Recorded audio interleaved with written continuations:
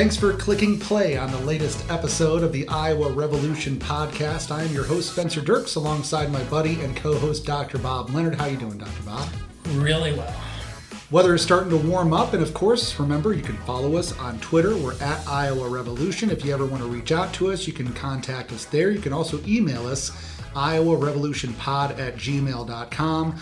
We're part of the Iowa Podcasters Collaborative, and Dr. Bob is also a member of the Iowa Writers Collaborative. He has a Deep Midwest Substack, and you also have branched out into more nature writing as well. You've got a different Substack for that. Yes, absolutely. It's Cedar Creek Nature Notes. I go on a walk every morning along Cedar Creek and see all kinds of interesting things, and then sometimes write about it.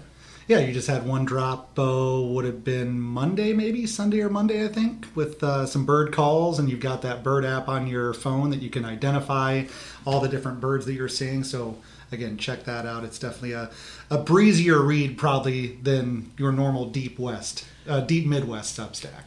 Right, absolutely. And it's more fun, no politics, and it's just, there's so much going on out in the woods. I go to Cedar Bluffs Recreation Area, and this Merlin bird app is the greatest invention since the printing press. Yeah, you've showed that to me before. Very cool. And yeah, maybe we can get a sponsorship from the Merlin bird app at one of these points. A lot of stuff to get to today. A couple of big news dumps right before the Memorial Day weekend, so that will take up most of our Iowa coast to coast right at the top of our podcast today. Plenty to talk about. I mentioned the weather is warming up. A lot of campaigns coming to Iowa here this week, so the caucus season is starting to ramp up here and warm up in the state of Iowa, so we'll talk about some cauc talk, of course, today. We'll take a little bit of a wider scope. My grandpa was a Methodist pastor, and there was big news in the Iowa Methodist Church, so we'll discuss that a little bit. My top 5 today is top 5 stand-up comedians. Have you given any of that thought over the past week? Okay, a little bit. And we also have some good news to share this week, so we'll get to that towards the end of the show. So we will start off with one of those news dumps. Governor Reynolds signed several bills just before the Memorial Day weekend on Friday, most of those having to do with education in the state of Iowa. I wanted to highlight Laura Bellin's piece in Bleeding Heartland. This is, quote, more than 90% of Iowa students attend public schools. Even if all of their parents wanted to switch to a private school, there would not be enough openings, especially for students with disabilities or those who need individualized education plans. Dozens of Iowa counties don't contain a single private school, making education savings accounts useless for most residents unless they want to select a 100% virtual option, which that is part of the bill. You can just go to an online virtual school. In addition, many private schools have jacked up tuition since Reynolds signed the voucher bill, so private school will remain unattainable for many low-income families who may genuinely need state assistance. The majority of the education savings account money would need to be spent on tuition, leaving little left over for other qualifying expenses like textbooks or tutoring, and families must foot the whole bill for transportation to and from school, which is not a qualifying expense. There's a few other things to get to, but once again, she's just decimating public schools. Not once again, I mean, this is a continuation, but she has signed the bill, and we've already seen tuition go up at most private schools throughout the state, and she makes a good point, too. There's just all sorts of ways for people to game the system, too, with the virtual online learning. We'll see how many schools get opened up in the next few years that aren't actually teaching kids. They're just in it for the money. And the door is wide open for those people to do it. Well, yeah, and some private schools are adding modular classrooms as we speak. They're expanding with modular building spaces for the kids. And so they'll be, doing new buildings, sometime in the near future. And not only that, but the people administering, Odyssey, they're administering the voucher systems to the tune of millions of dollars.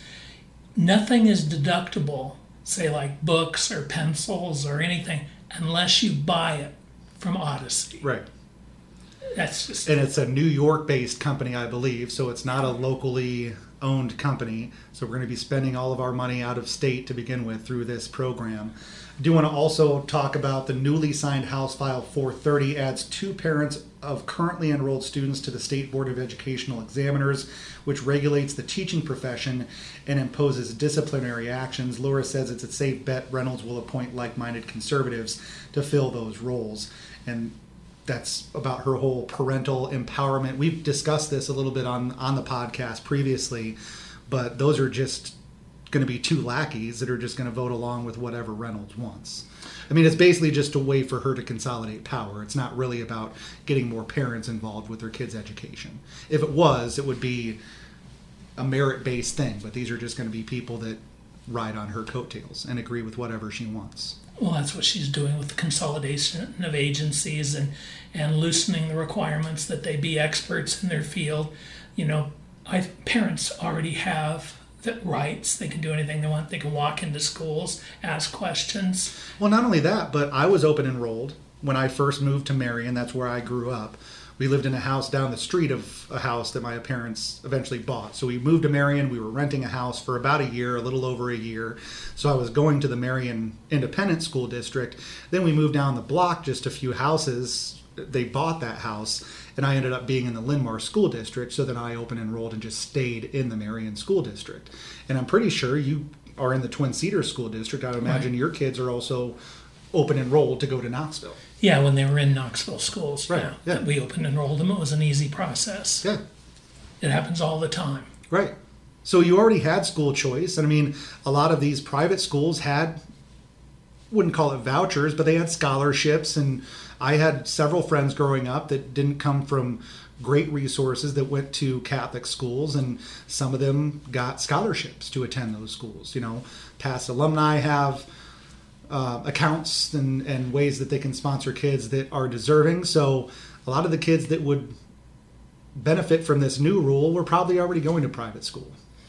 Right. And they only want the people that are smart anyway. You know, the kids that you would give scholarships to in the first place. Or whose parents are rich and can donate to the school. Exactly. Yeah, they're cherry picking the kids.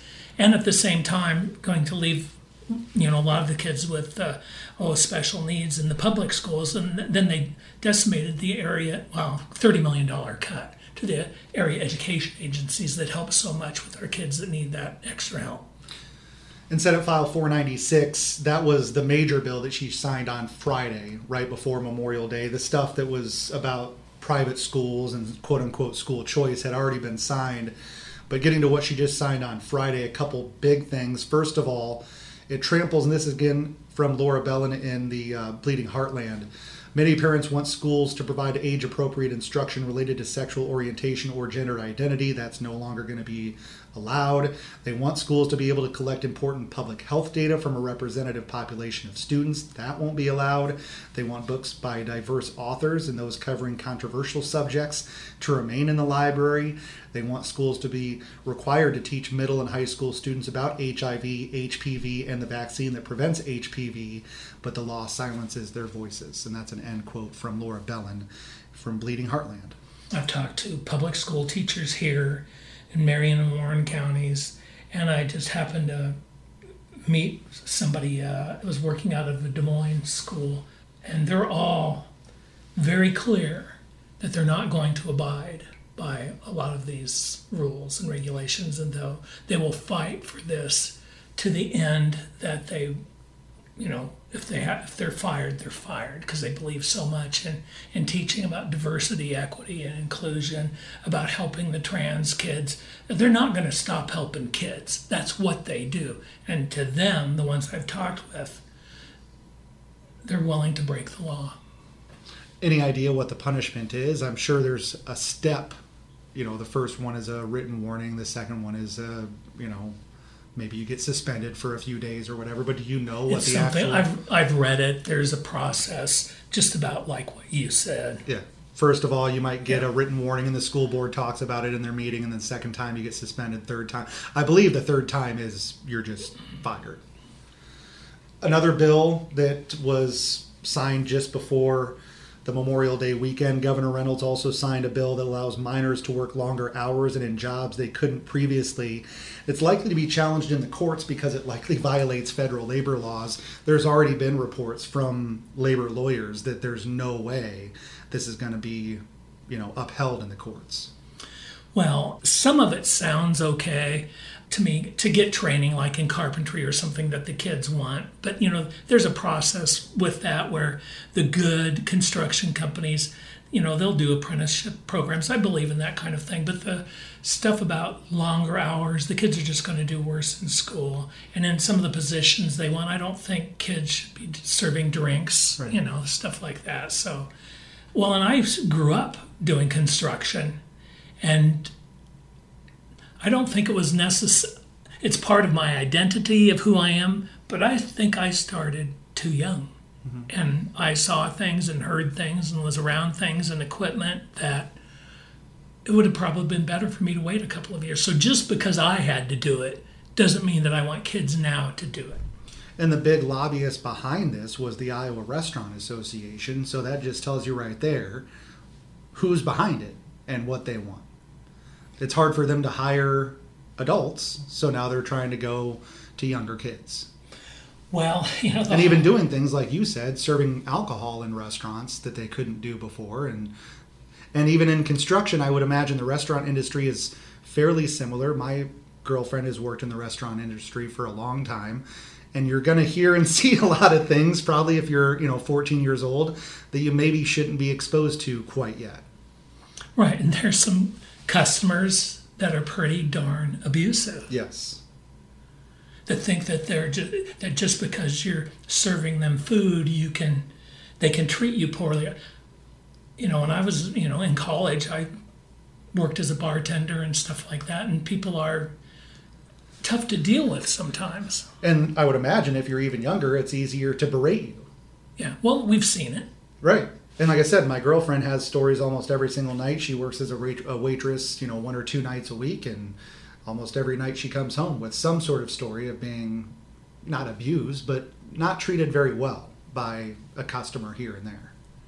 And harassed, I presume. Oh, absolutely.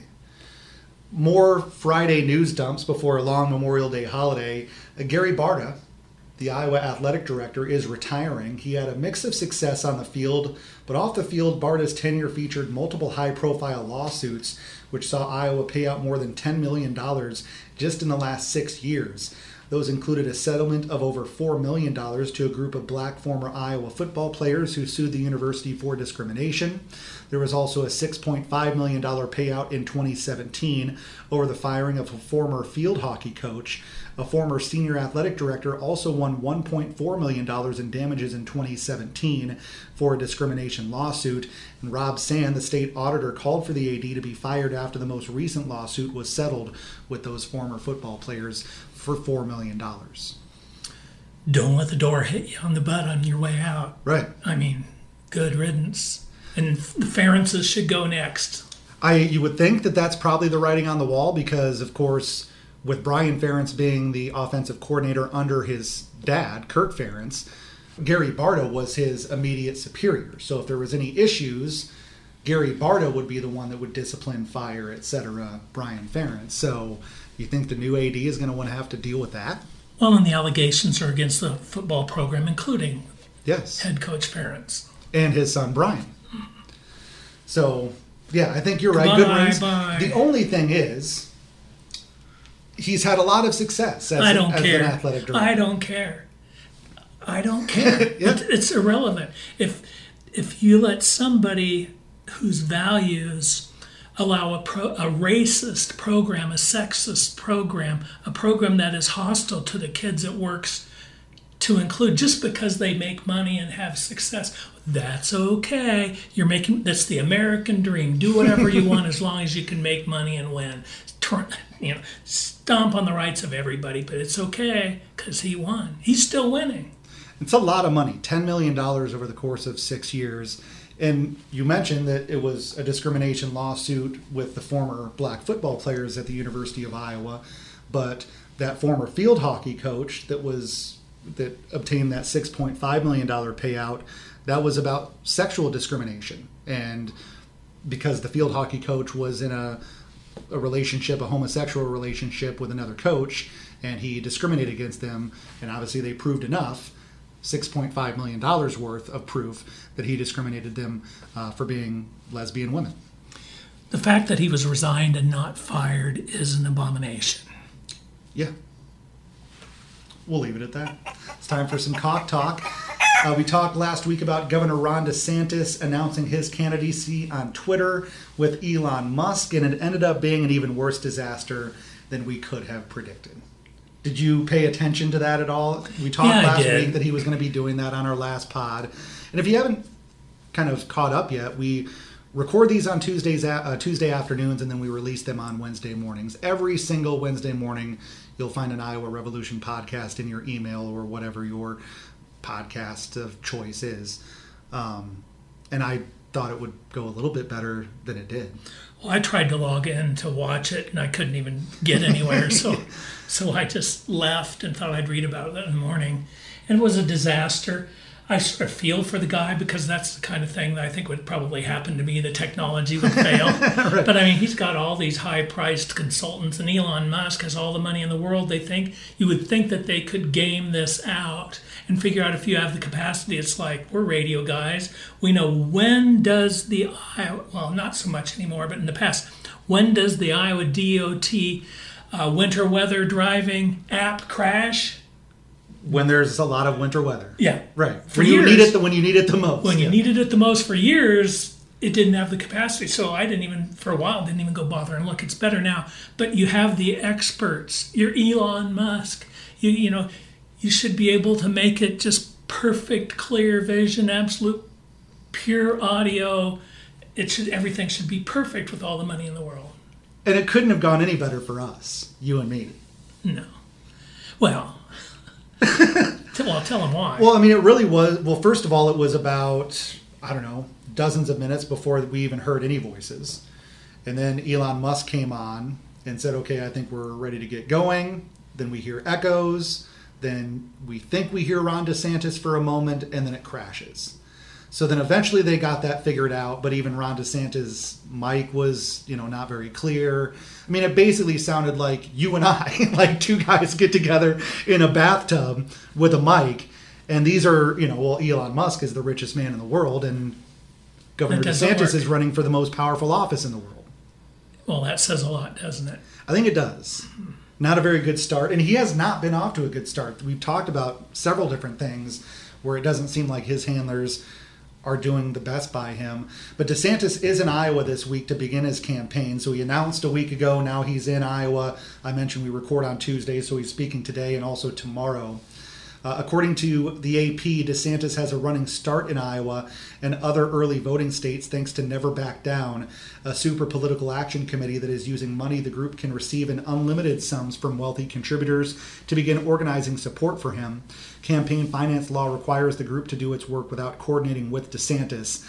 Iowans should see staff and volunteers for the group working the perimeter of DeSantis' church event in Clive, which is going on today, which is Tuesday, as well as events that are on Wednesday in conservative Western Iowa's Sioux City and Council Bluffs.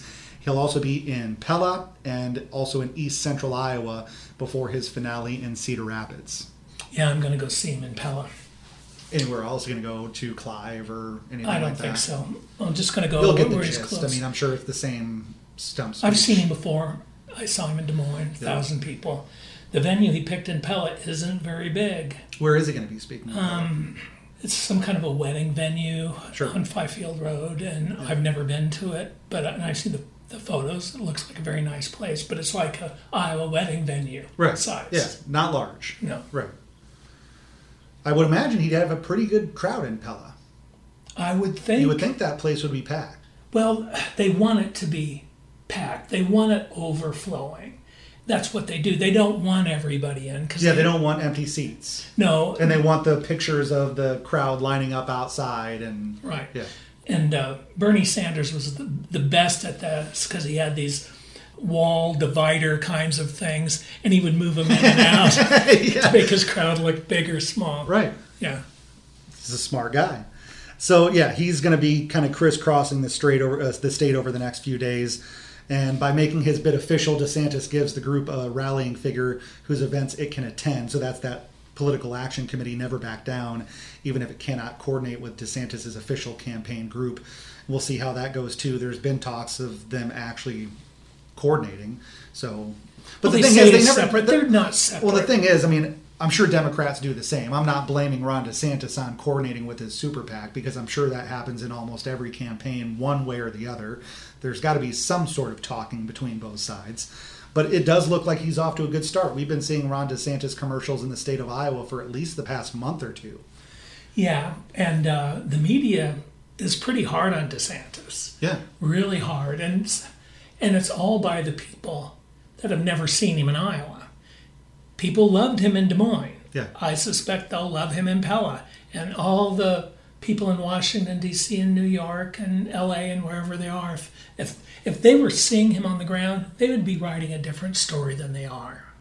And there's still a large and possibly even growing Republican field. We mentioned, I think, even in our first podcast, how a larger field benefits Donald Trump more than anybody else. We've already got, I think, 8 candidates that are officially in right now, with a few more that could enter. John Sununu, Chris Christie, Mike Pence, there's a few others. So Trump is just welcoming as many people as he can into this race because Trump knows he has his people. So as much dilution as he can get for everybody else, he knows he's going to be at 30% or 25%. So whittle those numbers down and he comes out as the victor. Unless he's in jail. That's a good point. Hopefully he is. Wouldn't that be fantastic? He would be running for president from jail, though. You know that. Yeah, we'll see. It might even win. That's how fucked up this country is right now. So Donald Trump, speaking of, he's also going to be at the state this week, less than 3 weeks after he canceled an outdoor event that you were going to be at in Des Moines due to severe weather. The former president will speak on June 1st, which is Thursday, at the morning meeting of the West Side Conservative Club at the Machine Shed Restaurant in Urbandale. He'll then participate in a town hall hosted by Sean Hannity. That's been announced by Fox News. That event will be pre-taped in Clive and will air at 8 p.m. on Thursday night. Trump's campaign also confirmed to KCCI that he plans to have a private meeting with local pastors during his visit. Oh, yeah. Isn't that nice? Oh, yeah. Let them lay hands on that. And they were discussing that on CNN when I was home for my lunch break. They were talking about the evangelical vote. They had a... He's not going to get it. He'll get some of it.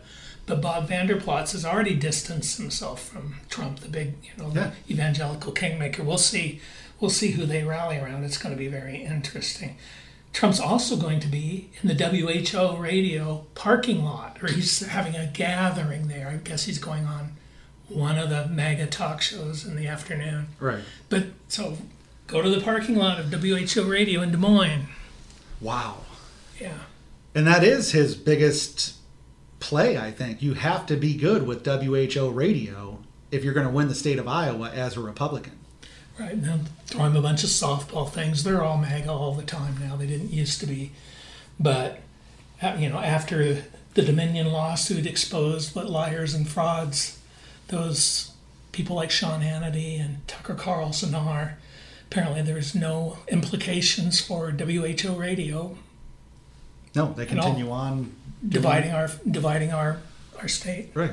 Yeah. So go to WHO and see their king, the MAGA king, from MAGA radio. So it'll be interesting to see. I mean, it'll be big news over the next week. Trump and DeSantis in the state, and then not only that. According to KCCI, U.S. Senator Joni Ernst is hosting a number of Republican presidential hopefuls on her annual Roast and Ride in Des Moines. It's coming up this weekend, I believe. That list includes conservative talk radio host Larry Elder, who is in the Republican nominating process, former South Carolina governor and United Nations ambassador Nikki Haley, businessman Perry Johnson, former Vice President Mike Pence will be there, tech entrepreneur Vivek Ramaswamy, and South Carolina Senator Tim Scott. And the ride will take place. It is this Saturday on the Iowa State Fairgrounds. And it's become a draw for national Republican figures since it started in 2015. Yeah, and Joni announced today that DeSantis will be there as well. Oh, okay. Good deal. Thank you for adding that. And Trump probably will not be. Of course, he wouldn't be with the riffraff. He's not going to be in an event with 8 different people. He's going to have his own event. I'm sure Joni Ernst invited him to be there, you would think. And yeah, he just doesn't want to be seen with Mike Pence. He's definitely not going to be in the same room as Mike Pence, I'll put it that way. But those names, I mean, Larry Elder, nobody knows who it is. Nikki Haley and Tim Scott, you would think would have the best chance of the people I already named. You mentioned DeSantis is going to be there as well. You would imagine Nikki Haley and Tim Scott were not exactly enthused when they heard that DeSantis was going to be there too.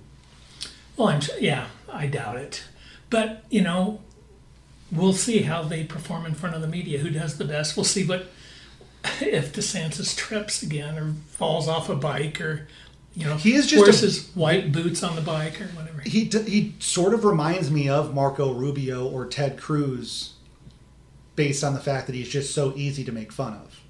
Like SNL doesn't have to think too hard to make fun of Ron DeSantis. He does plenty of that to himself.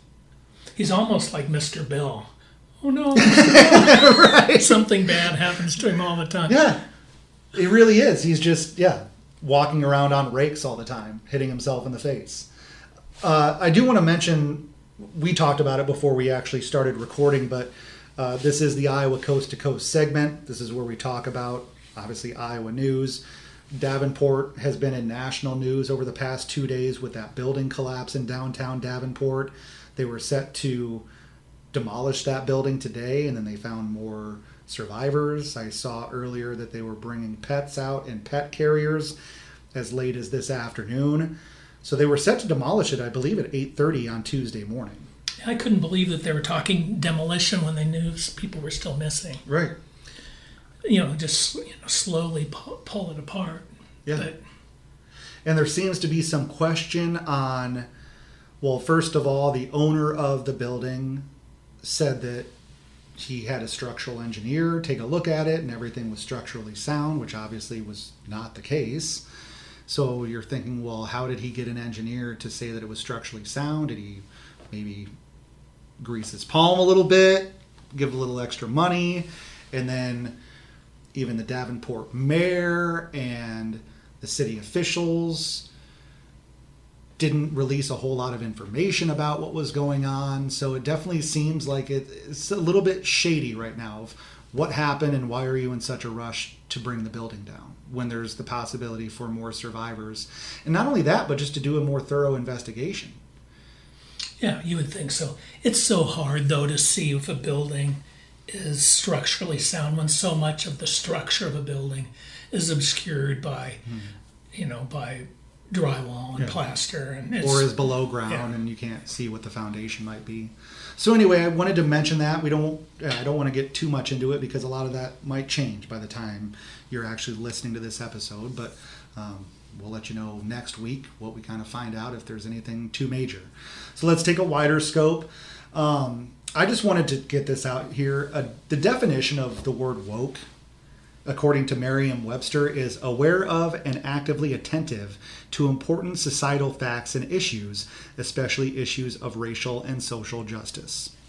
I just wanted to say that on our podcast one time so people understand what the word woke means. Yeah, you've been a proud member of the woke community for a long time. You wrote a great article on your Deep Midwest Substack about how you identify and how you became woke and what the word means. So I would definitely encourage people to reach that. I think that was probably one of your most read Substack articles. Yeah, it is. And did it get picked up by the Times or anything like that? I couldn't remember if that was one that was or not.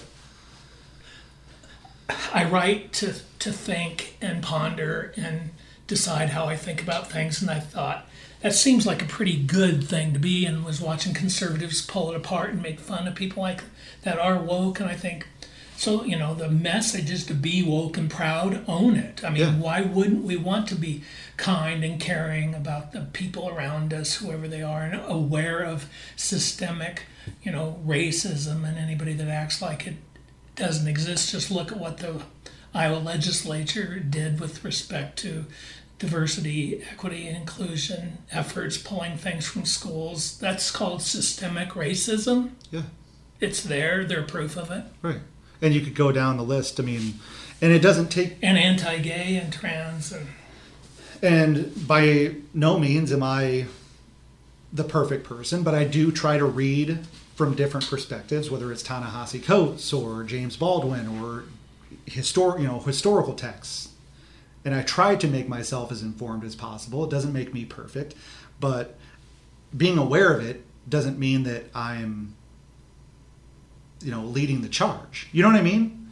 Right. No, it means that... I think my point is it's just important for everybody, I think, to be woke, to understand our history and what's led up to this point and what's still wrong and things that we can address and fix in this country. It's called having empathy and recognizing that other people are important rather than you are the king and the center of the universe, which is what all the people on the right wing and right-wing pundits and stuff. Notice how they stand up and throw insults out there. It's all about them. They think that they're perfect or that that our history has been perfect, and to actually examine it and learn from our mistakes that we're being anti-American. It's just this money-making cycle of people that are some of the worst people amongst us. You brought up diversity, inclusion, and equity. Chick-fil-A just hired a director of diversity, equity, and inclusion. And of course, the right-wingers right away, we got to boycott Chick-fil-A. It's like, what's next? Is Hobby Lobby going to be boycotted by the right wing? Like, Chick-fil-A is your brand, man. Like, yeah. And even they recognize the need for it. By the way, it's a modern world. I don't eat at Chick-fil-A. I boycott Chick-fil-A for completely different reasons. It's because they are them. They don't believe that women should have the right to choose. They're obviously highly religious in not appropriate ways, according to me, and I'm not going to spend my money there. So it's just interesting that a place that I don't spend my money is now, I'm being joined by the right-wingers. I guess what goes around comes around. Yeah, I guess, Cracker Barrel used to have a bad reputation, and then they decided they were going to fix their problems, and now, they're very inclusive. And you'd have to be, especially as a restaurant.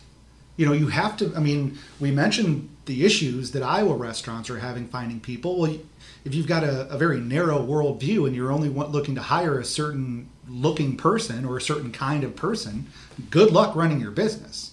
Like as Chick-fil-A, you have to be able to reach people from different cultures and different backgrounds than you. One would think. You would think that, yeah, and what's so bad about that? It's just, there's nothing. No. And, I hear it's pretty good. I've never been to a Chick-fil-A. I don't think it's all that good. Honestly, the last time I had it, I was a teenager in Cedar Rapids. So I don't remember it being life-shattering good. So when I was a teenager, it wasn't invented. Chicken was barely invented. Right. Chicken fingers were like the wave of the future when you were a young kid. More in a wider scope, this is sort of national, but also still local news. Really, for me, it's local. 83 churches are leaving the Iowa Annual Conference of Methodist Churches, United Methodist Churches. About 11% of the 750 Methodist churches in Iowa. The 83 Iowa churches will no longer be part of the United Methodist Church after June 30th. The exit agreement for all the churches cites homosexuality and same-sex marriage. The agreement said the vote is, quote, for reasons of conscience regarding a change in the requirements and provisions of the Book of Discipline related to the practice of homosexuality or the ordination of marriage of self-avowed practicing homosexuals, end quote. The Book of Discipline is basically just the Methodist Book of Rules. Last year, the Iowa Methodist Conference allowed ministers to marry and ordain LGBTQ plus members. Well, sort of in the history of Methodism, that's always been a very progressive kind of help the common man kind of woman kind of religion. It's I don't know, its core tenets were to help the poor and appreciate other people. So it seems that the regular congregation is moving forward, and the others are moving backward or just deciding to isolate themselves from society to become increasingly irrelevant as time goes by, and their congregations get smaller and smaller and smaller because the core value appears to be hate. That's the thing. If you're looking to grow your congregation, I don't know how this helps. A lot of these are in eastern Iowa too. Cedar Rapids, Dubuque, some of the churches are at. So how are you going to grow your congregation in those areas by denying homosexuals? I don't think you are. Especially the young people are going to be leaving in droves or never come. I wanted to share a sermon. My grandpa, Dick Watkins, was a Methodist pastor for many years. He preached in Belmont, West Liberty, Marion, and Iowa City, Iowa. And a long time ago, my grandpa Dick has passed away. He passed away almost 25 years ago. And after he passed, a woman put together some of his sermons, and I've kind of consolidated those, made a Google Doc out of it. So I was looking through, and I think this is my favorite sermon from my grandpa Dick. Mary knew she was different. She was born with a cleft palate, her lip was misshapen, her teeth were lopsided. When she spoke, her speech was garbled. When kids would ask her what had happened to her face, she would say it was an accident, because she felt that somehow it was better for it to have been an accident than to have been born different. She was convinced that no one could love her or even like her until she entered the second grade and she met Mrs. Leonard. I love that she was Mrs. Leonard, by the way. Mrs. Leonard was round and pretty, and she had a fragrant smell about her. She had warm, dark, smiling eyes. Everyone adored her, but Mary loved her more than all the others for a special reason, because of the hearing test. The kids all knew about the hearing test. They had heard about it from the older kids, and Mary was especially frightened of it because in addition to the trouble with her face, she was deaf in one ear and could barely hear out of the other. It was bad enough to have the one without admitting that she had these hearing problems, so she decided to cheat. She knew how it went. All the kids were placed in the hallway, and one child would go in, one at a time, into the classroom and stand by the classroom door and would be asked to put one hand over one ear and listen as Mrs. Leonard would whisper something from the desk. Then the child would be asked either to answer the question or to repeat what she had said. So Mary decided that she would just cover one ear lightly. She was one of the last ones, as usual. She knew from the other children what Mrs. Leonard usually had whispered, for they told as they came out of the classroom. She asked, "What color is the sky? What color are your shoes? What is your name?" And finally, Mary's turn came. She stood just inside the door and lightly cupped her hand over her bad ear, and then she waited. And then came the words that she longed to hear, that God surely must have put into the lips and mouth of Mrs. Leonard. 7 words that changed the life of Mary forever. The little girl, who felt lost and alone, heard Mrs. Leonard, the teacher she adored, whisper softly, "I wish you were my little girl." Oh, wow. I get goosebumps and kind of tear up every time I read that, but that to me is Methodism. Yeah. Fantastic. You shared your grandpa's stories with me a few years ago, and there's a pile of them, and they're all wonderful. He knows how to tell a story. Yes. And the message is wonderful. And it's universal. I don't think you need to be a Methodist or a Christian to understand what's really important and how we react and interact with the people around us, especially the people that don't get treated well. So let's talk about some good news. What's good this week? That was good. That was good. That was good news. Not necessarily those Methodist churches being homophobes, but yeah, it was nice to cap that off with Grandpa Dick. And this is even, what's good this week, what's good? The debt ceiling may be resolved. The bipartisan deal struck by Democratic President Joe Biden and Republican House Speaker Kevin McCarthy would extend the debt limit for 2 years alongside modest federal spending cuts and a series of policy provisions. The 99-page Fiscal Responsibility Act, which McCarthy, a Republican from California, says will get a vote in the Republican-led House today, Wednesday. It'll need to pass the Democratic-controlled Senate before the June 5th deadline set by the Treasury Department to act or risk default. The core of the deal is a suspension of the debt ceiling, currently at $31.4 trillion until January 1st of 2025. The Treasury Department could then use extraordinary measures to pay the bills, which typically last for months. That effectively resolves the issue through the 2024 election, leaving it to the next president and the new Congress to deal with. The bill would rescind about $28 billion in unspent COVID relief funds. It would eliminate $1.4 billion in IRS funding and shift about $20 billion to non-defense funds. It would restart federal student loan repayments after a lengthy pause that began at the start of the pandemic. It would also slap work requirements to get supplemental nutrition assistance program and temporary assistance for needy families benefits on people up to 55 years old. The current threshold is 50, with carve-outs for veterans and homeless people. The bill would overhaul the National Environmental Policy Act to streamline permitting for projects, and House Republicans tout it as the first significant reforms to the NEPA since 1982. So all told, that seems like a decent deal for the Democrats. Yeah, it does. I wish we didn't have to think about things like a horse race, who wins and who loses, but we do that. It's sort of our nature. I think, there are people on the left that are disappointed. There are MAGA clowns on the right that are disappointed, but they would never like anything. Exactly. The only thing they would like would be to default, because then they want chaos. Yeah, they want chaos. But no, I think it's a Biden victory. We'll see if McCarthy survives. Yeah, no kidding. We'll see. They'll call, whatever it is, the question regarding his chairmanship. So, which he barely got in the first place. Right. It's not like he's had the best chairmanship so far. He barely got in, and I don't think he's making a whole lot of friends up until now, and then making this deal with President Biden. I think the biggest thing we mentioned last week, or maybe it was the week before, my assumption was that they would make sure that the deal only lasted for a year, so it would affect Biden's chances during the election. So the fact that it would at least extend that debt ceiling out to the 1st of January of 2025, we would have already had the election by that point. Yeah, that was a big win for Biden. Right. Yeah. And ultimately, the American people won. Yes. Mostly. Yes. There's some people that will be impacted in a negative way that didn't have to happen. And the irony was that what the Republicans didn't want to pay for was $1.7 trillion in tax cuts that Trump signed into effect for the richest people on the face of the earth. They didn't want to pay for their tax cuts to the rich. That's what this was all about. And looking into this, I heard, I forget where, that a couple things going on.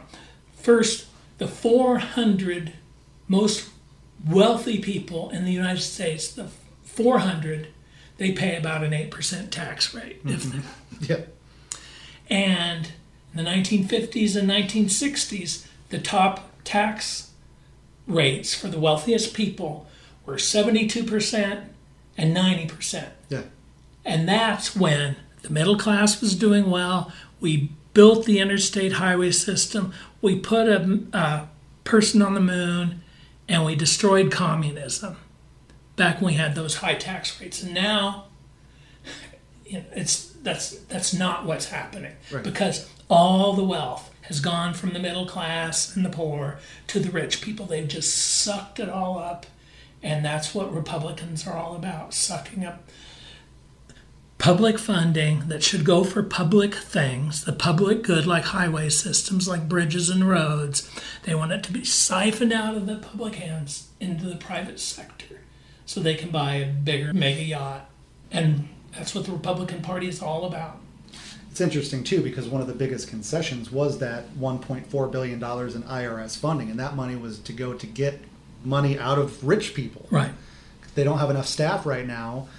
So, and this has been, I've read several articles going back 5-6 years that they just don't have the staff to go over to go against the big fish, because they can lawyer up and drag this out. So they go after the small fish. I've never been audited before, knock on wood, but you and I are the kinds of people that they go after, because that's how they can collect a few extra nickels just to get their budget right. And the Republicans lie and scare people. Yeah, they say that they're going to go after Republicans, and right, which is Well, they're not going after poor Republicans. They're going to go after rich everybody's. Exactly.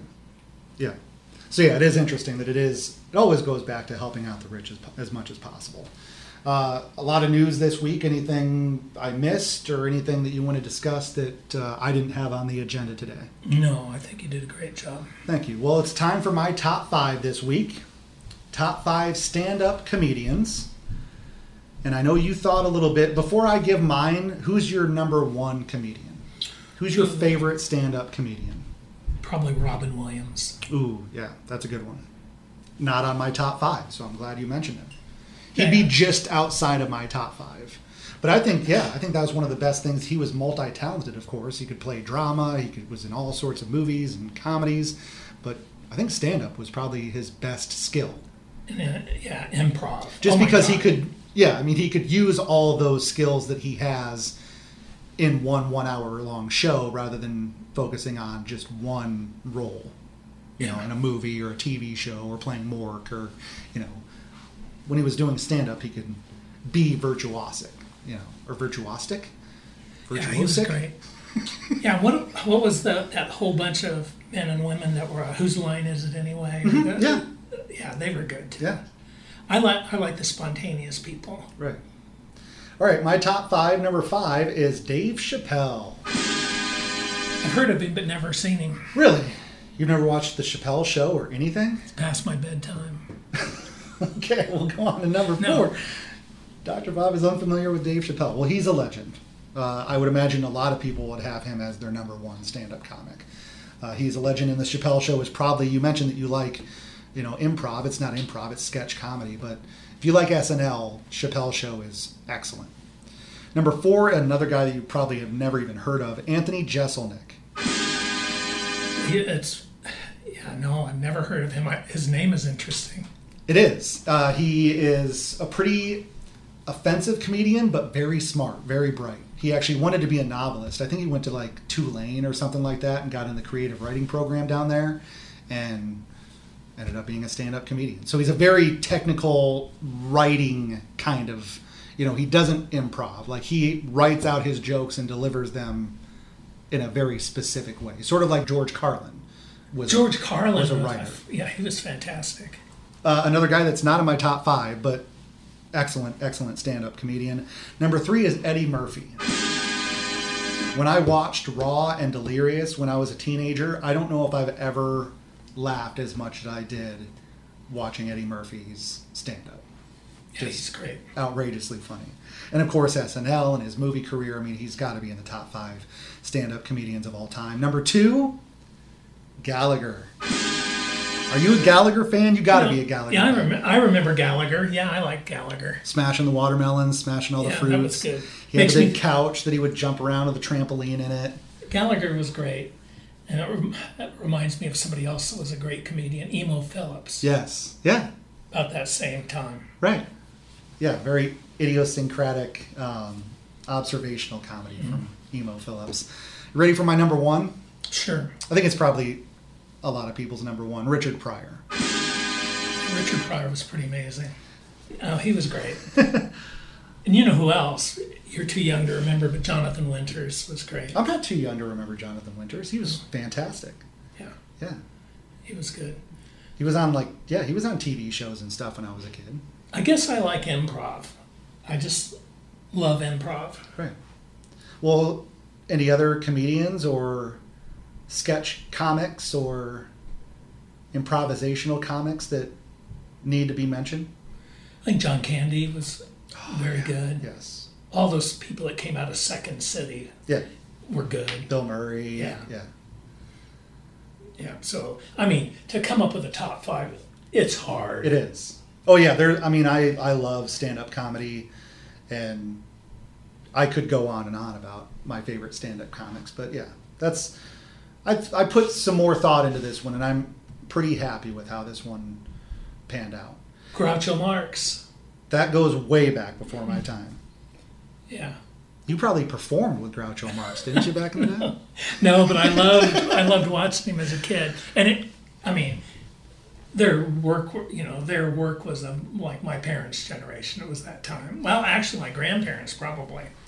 They were fantastic. And Buster Keaton, in terms, in the talkies. Right. Just his physical comedy is incredible. And a lot of that stuff still stands up. You can still watch a lot of that Groucho Marx or Buster Keaton and still laugh at it. It's just sort of timeless things that they did. Yeah. Abbott and Costello, yeah. Three Stooges back in the day. Laurel and Hardy. Well, even I Love Lucy still holds up. You can watch a lot of those shows, or the Munsters. you can watch a lot of those shows and still laugh. I mean, they're still funny. You know? Those comedy shows are still funny. What are hard to watch are like the westerns. Yeah. And some of the dramas. It's like they take so long to play out. Right. But comedy is timeless. Right. If it's good. Yeah. If it's good. Next week, top 5 Spencers. Okay. Yeah. Dr. Bob had fun as always. We'll be back next Wednesday again at Iowa Revolution on Twitter. Make sure you follow and subscribe to all of our Iowa Podcasters collaborative community. We're adding more and more as we grow this thing. And of course, as I mentioned, make sure that you subscribe and follow Robert Leonard's Deep Midwest and Cedar Creek Nature Notes. Cedar Creek Nature Notes. Cedar Creek Nature Notes. So yeah, make sure you search that out on Substack. Dr. Bob, always a pleasure. We'll see you in a week. Thanks, Spencer.